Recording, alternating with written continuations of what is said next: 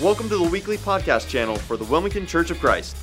We hope that this channel inspires and encourages you to take the gospel to all people, transforms hearts to be like Christ, and trains disciples to make disciples. For more information about our church, please go to wcconline.org. Enjoy the message. I love how Revelation helps us with our imagination on what heaven is going to be like, because it describes exactly kind of how that song lays it out. Are we going to be dancing? Are we going to fall flat on our face in worship? Will we fall down and be totally still? Or will we just give Him praise and honor? And the answer is yes. From Revelation, those things happen. We've been through 14 chapters of Revelation. We have 7 more to go after today. We're going to study chapters 15 and 16 in Revelation today. If you want to open up your Bibles to Revelation 15 and 16. At home, we are trying out our live stream today, so you're part of the test congregation for our study of Revelation in 15 and 16, and we have people here in the building testing out Revelation chapter 15 and 16 too. I hope it works okay. But we want to see in chapters 15 and 16 4 major points. Every chapter in Revelation has allusions to the Old Testament, and we can go on seemingly thousands of different tangents for each chapter of Revelation. Out of the 404 verses in Revelation, I have seen somewhere between 500 and 520 allusions to the Old Testament. One author I read the other day said he found 626 allusions to the Old Testament in 404 verses. So you can go down a lot of rabbit trails, a lot of road. You can take every verse and kind of break it down. But I want to point out 4 things in chapter 15 and 16 that we need to see today and meditate on. So if you're taking notes, you write down these 4 words, and here are the words: victory, fear, compassion, and endurance. We want to notice 4 subjects that we can meditate on, 4 motivations that we can meditate on from chapters 15 and 16: victory, fear, compassion, and endurance. So let's start and look at that first point from chapter 15, and we'll read chapter 15, and then I want us to notice the motivation of victory found here. Here's John speaking, chapter 15, verse 1. I saw in heaven another great and marvelous sign, 7 angels with the 7 last plagues. Last, because with them God's wrath is completed. And I saw what looked like a sea of glass glowing with fire, and standing beside the sea, those who have been victorious over the beast and its image, and over the number of its name. They held harps given them by God, and sang the song of God's servant Moses and of the Lamb. Great and marvelous are your deeds, Lord God Almighty. Just and true are your ways, King of the nations. Who will not fear you, Lord, and bring glory to your name? For you alone are holy. All nations will come and worship before you, for your righteous acts have been revealed. After this, I looked and I saw in heaven the temple, that is the tabernacle of the covenant law, and it was opened. Out of the temple came the 7 angels with the 7 plagues. They were dressed in clean, shining linen and wore golden sashes around their chests. Then one of the 4 living creatures gave the 7 angels 7 golden bowls filled with the wrath of God who lives forever and ever. And the temple was filled with smoke from the glory of God and from His power, and no one could enter the temple until the 7 plagues of the 7 angels was completed. First, and this isn't a very long point, we need to see the victory here in chapter 15. We see God's people singing the song of Moses and the Lamb. In chapter 15 of Exodus, Moses and all the Israelites have just come out of slavery in Egypt. God had sent the plagues on Egypt to try to get Pharaoh to repent. He had taken them to the Red Sea where He parted it and allowed them to cross on dry land. He destroyed the Egyptian army behind them, and He has set them up to go into the wilderness on their way to the Promised Land. And it's only after they see the deeds of God and these marvelous plagues and these marvelous hand of God moving that they sing their song of victory. But here in Revelation chapter 15, the saints are singing the song before we see the marvelous deeds in chapter 16 of what God is going to do. Why did John make that switch? If Moses was singing the song of victory after, and the Israelites were singing the song of victory after, why did John make the switch to sing the song before the deeds happened? And I'll tell you, and this is where we find victory. It's because Jesus Christ won the victory for us on Calvary. When Jesus Christ died and rose again, that is our victory. We continually celebrate and sing the song of Moses and of the Lamb because we've already won the battle. God won 2,000 years ago with Jesus Christ dying and rising from the dead. In the first century, when John was giving this revelation to those first century Christians, they had already won the battle, and they needed to hear it as they were going through oppression and problems, and the circumstances of their world seemed like they were falling in on them. And of all the battles they were going through, they needed to hear the victory has already been won. We won the whole war when Christ died and rose again. And we live in this constant knowledge that Jesus has set us free from sin. He has defeated our enemy, Satan. He is giving us a right relationship with God. He has declared us righteous. He gives us empowerment with the Holy Spirit, and He allows us not only to face death with courage, but all of our circumstances with courage because we have victory. And the victors in this opening section are standing either on top of or beside the sea. Just like God led the Israelites away from the Egyptians through the sea, the victors in Christ are now standing on or beside the sea in Revelation. In Revelation, the sea is a symbol of chaos and evil. And here we have God leading us through chaos and evil, continually giving us victory. We have won. So even if your circumstances don't feel like you're winning, we get to know that we have won because of what Christ has done. And this leads us to our second point. But 3 of the points today are for Christians, and 1 point is for non-Christians. This is a point for you if you are not a Christ follower. Or if you're a Christ follower and you've been backsliding, moving away from the faith, you need to hear this and see this from Revelation chapter 15, and you need to hear the motivation of fear. Fear is our second point found in chapter 15. Now, chapter 15, we've already been taken in Revelation to the end of the world several times. At the end of chapter 6, the end of the world has happened. They ask this question, who can stand? And chapter 7 tells us the saints that are in heaven, they stood victoriously because they were committed to following Christ.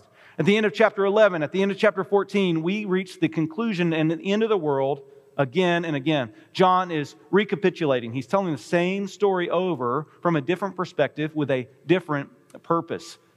And here we've passed up the beast coming out of that chaotic, evil sea. We've seen the image of the beast speak, and it can be scary. We've even heard about the number 666, which always seems to frighten Christians wherever we are. But that is not as scary as the verses found in chapter 15, verse 1 and 2, and verse 8. This is the scariest thing written in all of Revelation, and maybe in the entire Bible. Let me read why we should fear, and if you're a Christian, should have compassion, points 2 and 3, but we're going to focus on the fear. Let me read why we should be afraid. Verses 1, 2, and 8. Here's what it says. I saw in heaven another great and marvelous sign, 7 angels with 7 last plagues. Last, because with them God's wrath is completed. And I saw what looked like a sea of glass glowing with fire. Skip over to verse 8. And the temple was filled with smoke from the glory of God and from His power, and no one could enter the temple until the 7 plagues of the 7 angels were completed.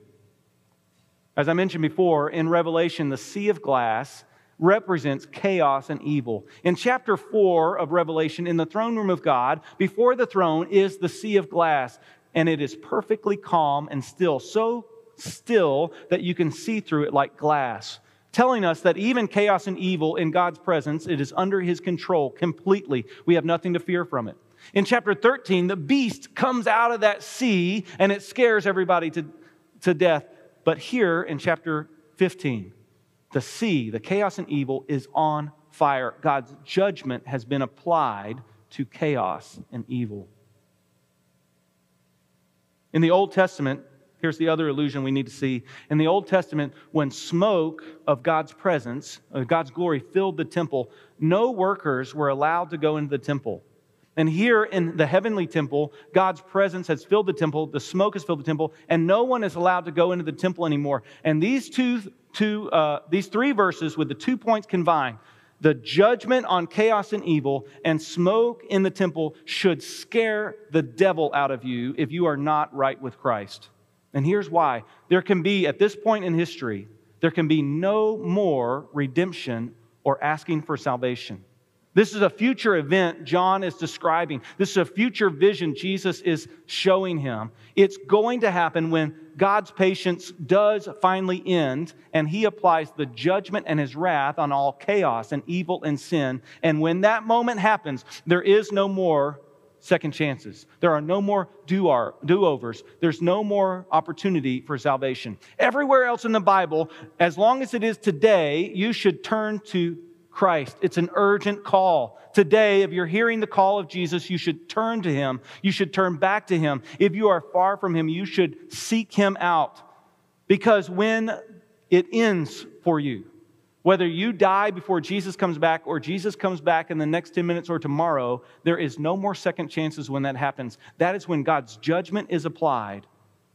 The temple is filled with smoke, and there will be no more someone begging for your life, someone praying for you to change, somebody offering you a chance of redemption or salvation. This is why we should find it scary or fearful if we are not right for God. Don't wait any longer. Do not delay.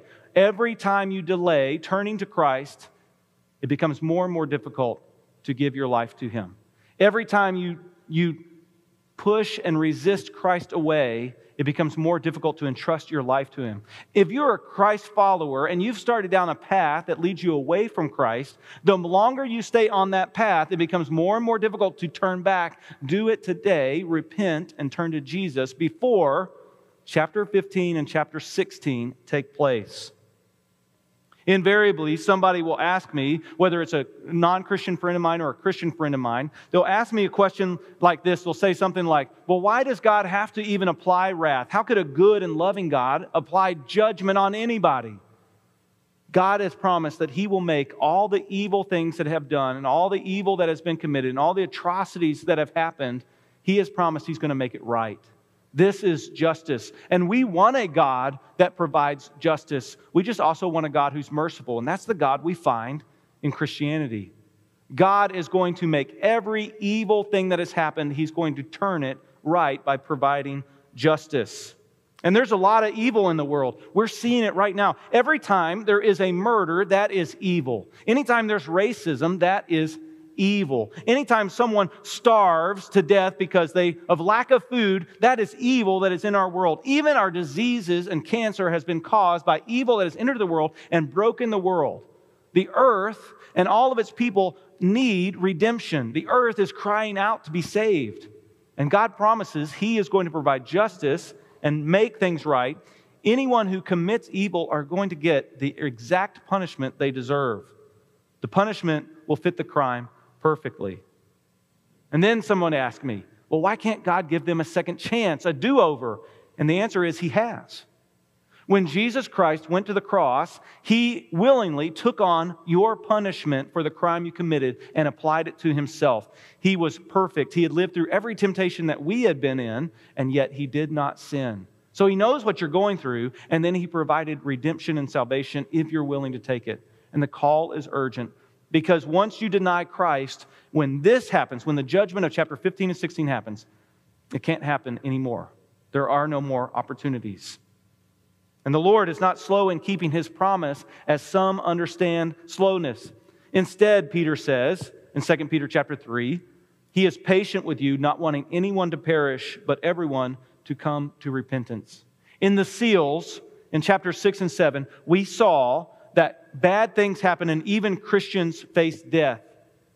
But John gives us a clue that there's still time for repentance when he says 1/4 of the world was destroyed. And then with the trumpets, this warning sound, this call to repentance, there's a number 1/3 that is in there that tells us there's still time left. But when we come to the bowls of wrath, there are no more numbers. It is complete. The whole earth is destroyed. All creation is judged. Every person is judged. There is no more time for do-overs or second chances. These symbolic numbers reveal to us how philosophies and religion think about time. Some philosophies and religions think time is in a cycle and it happens over and over again. And some philosophies and religions believe there's a beginning and a definite end date.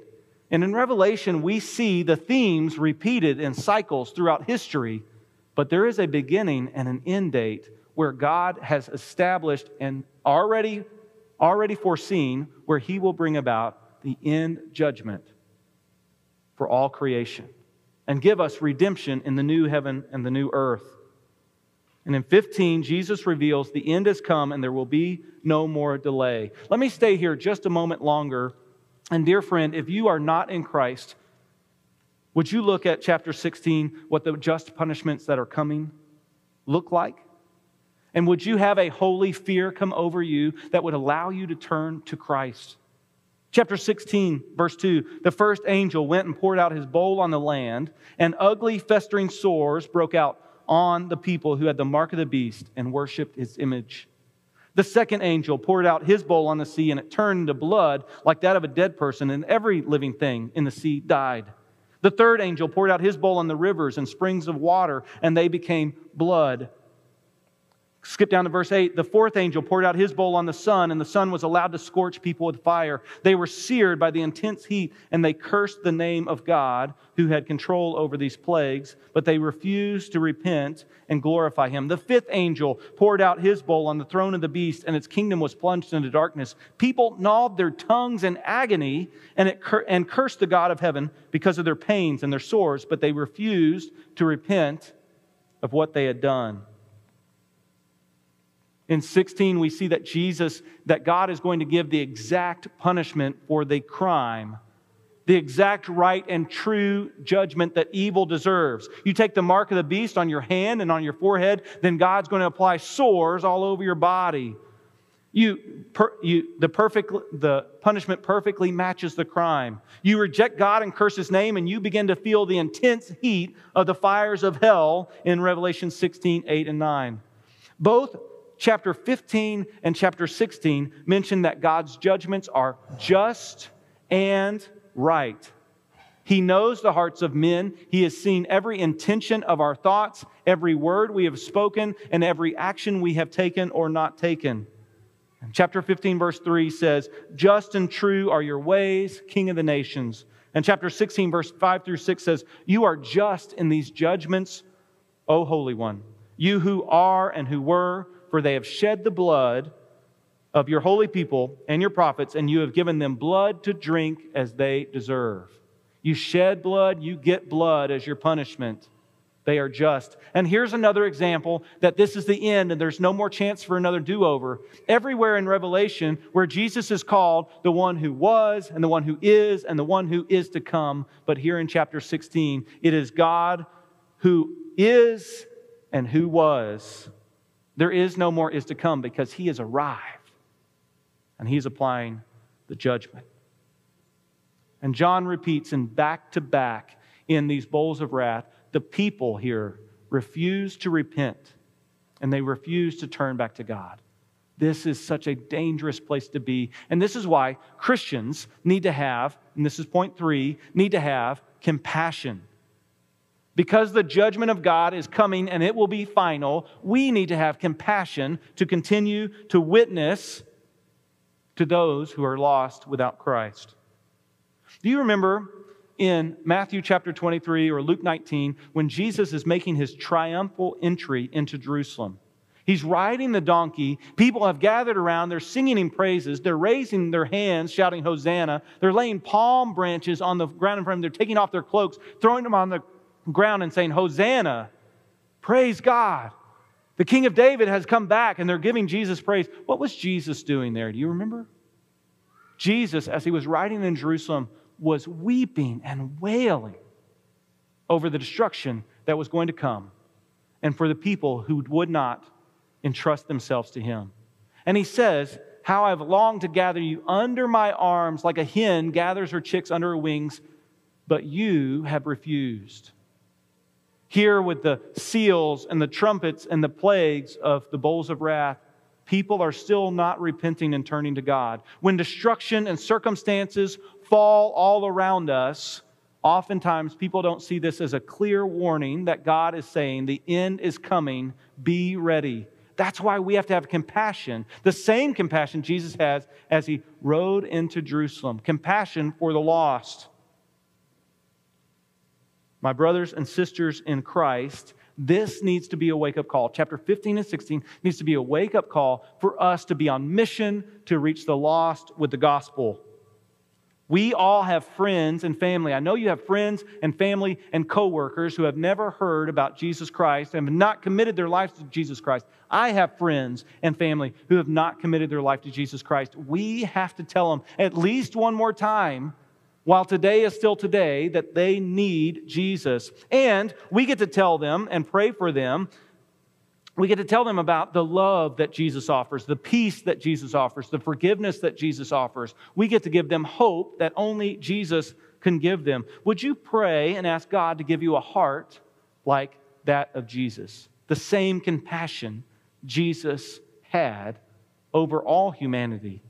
Would you ask God to open your eyes to who the lost are? This is the best time in history to know who is lost and hurting. Usually people don't let you know if they're battling depression or if they're battling pain or if they need hope. But right now in our nation, in the United States, people have like a glowing neon sign blinking, I need help. I am in pain. I am hurting. This is our opportunity, brothers and sisters in Jesus, to go be Jesus to them. To be the salt that preserves them for heaven. To be the light that shines in the darkness. Light shines best when the darkest times are applied. And this is dark times. White people and black people are feeling real pain and real fear. And you don't have to disagree or agree with why they're feeling pain. You just have to know they're feeling pain and go offer them the love and peace and hope and forgiveness that only Jesus offers. This is our chance to shine, and Jesus Christ is telling us to do so in chapters 15 and 16, because when chapters 15 and 16 enter into history, it's over. There won't be another chance.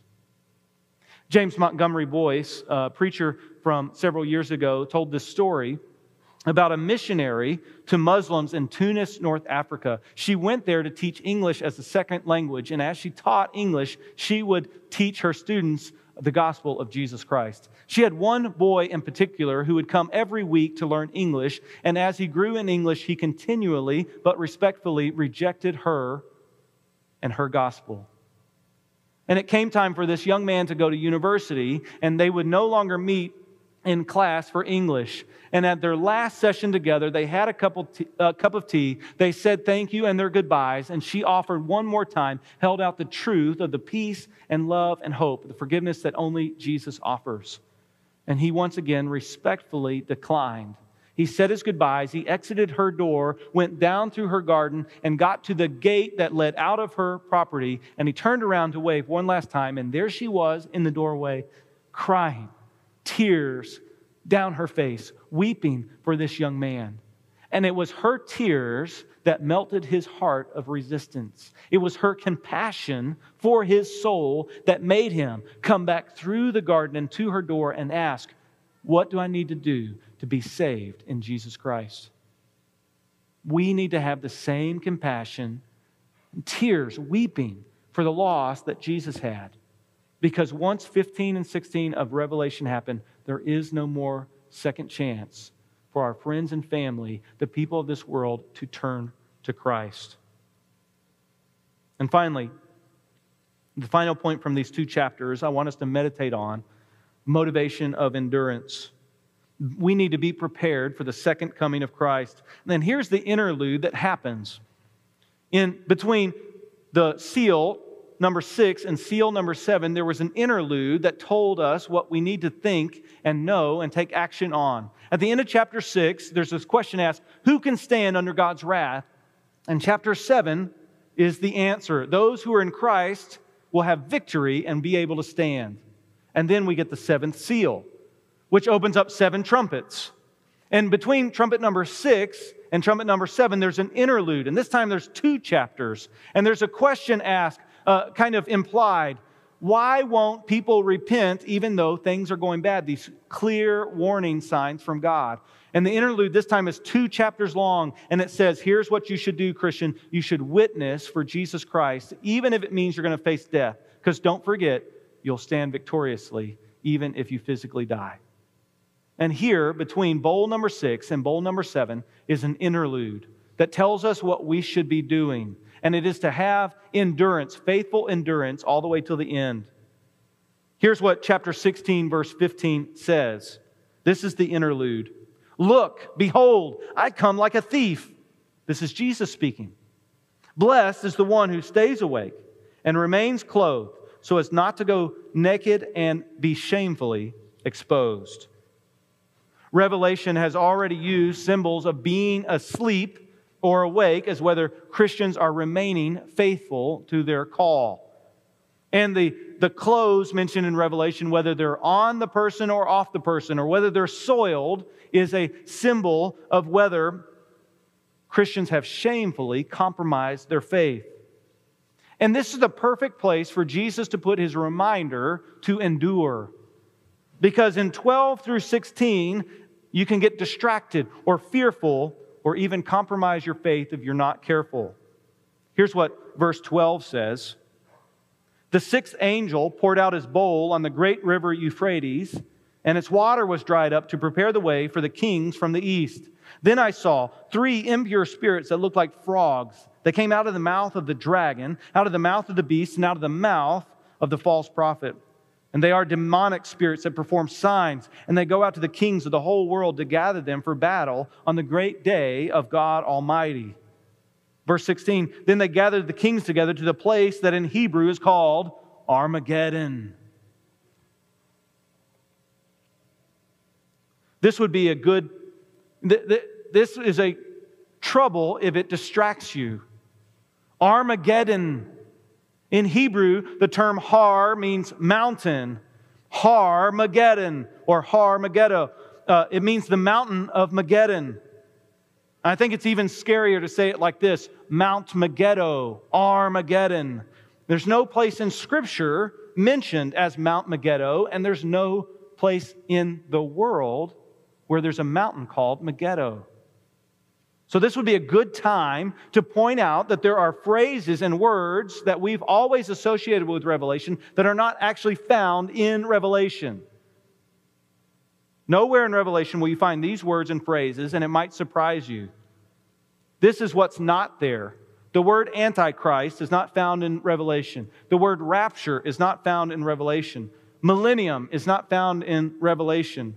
Premillennial, postmillennial, pre-tribulation, post-tribulation, second coming, last days, end times, final battle, those words and phrases are not found in Revelation.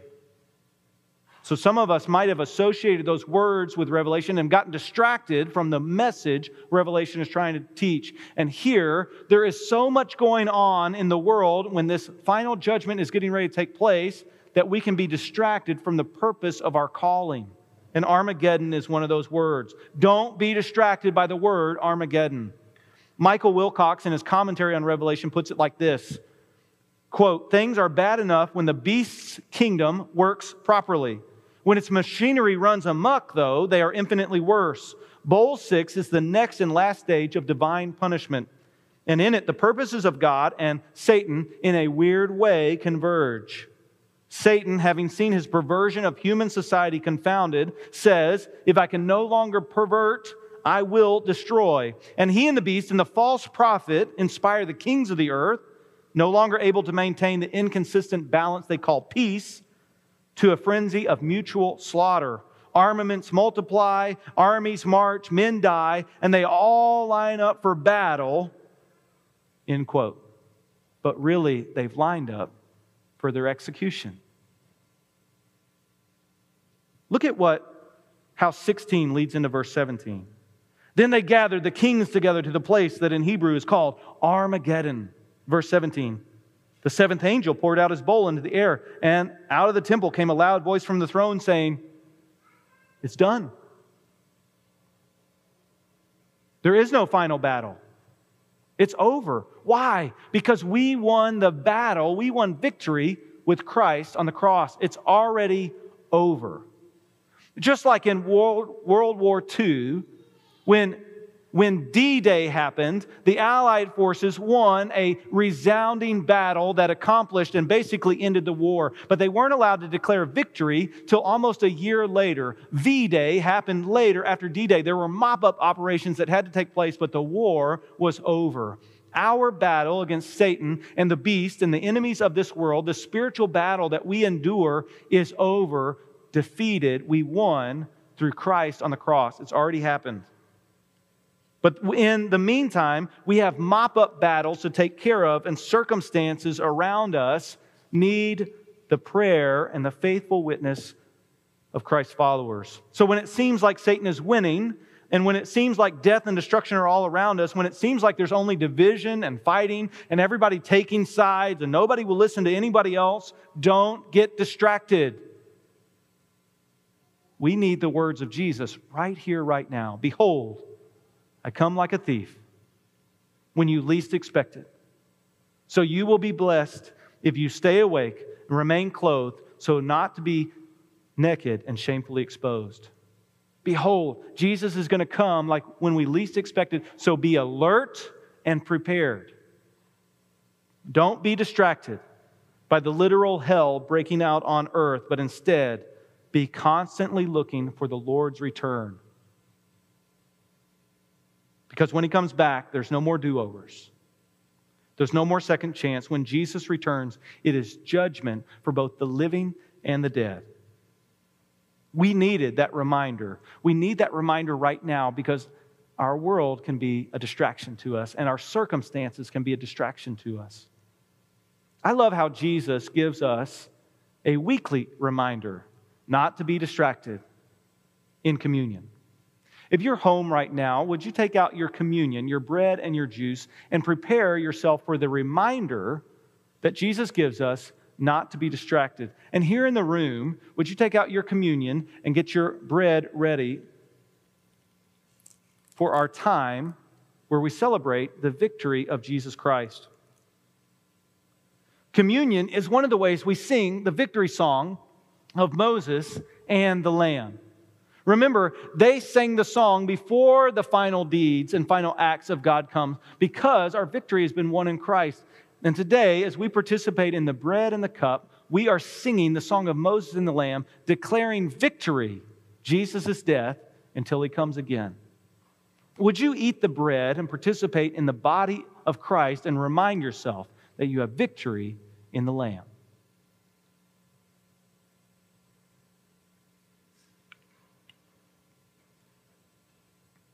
And when you take your cup,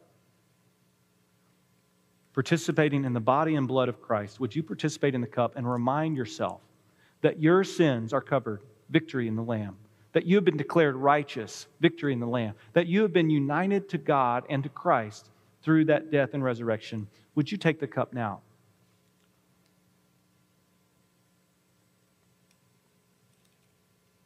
Victory. We've already won. And we need that weekly reminder to stay true in our faith, to be committed in endurance, faithfully enduring until Jesus comes back, compassion for the lost until Jesus comes back, and declaring victory, singing the song until Jesus comes back. In conclusion today, if you want to give your life to Christ, if you want to have that victory and be able to sing that song with other Christians, would you let people know? Would you make your declaration and your commitment to Christ, your desire for Him public? If you're online, would you write that in on one of the chat rooms or send us an email so we can help you take your very best next step to commit your life to Christ? And if you're here in the room and you want to take that next step in Christ, you want to continue on in the celebration of victory, even in your circumstances now, come, find me right after we finish worship, and we'll have you take your best next step so that you too can have victory in the Lamb. That's all we have for today. I'm going to close us with prayer, and then we'll be dismissed from this place. And I don't know if you're going anywhere at home, but we are so looking forward to regathering on June 21st next Sunday. And if you're available to come and be with us in the building, we want to celebrate the victory of Jesus with you too. We're looking forward to worshiping together again. Let me close us with prayer, and then we'll be dismissed. God, we thank you so much for the reminder you give us that you are coming soon so that we should remain faithful.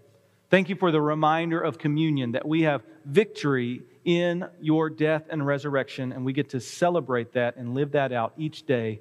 Would you give us that heart of compassion to reach the lost as we sing our victory song? It's in Jesus' name I pray. Amen. If this message has inspired you or encouraged you, we would love if you shared it with a friend. To help support ministries like this one, go to wcconline.org/donate.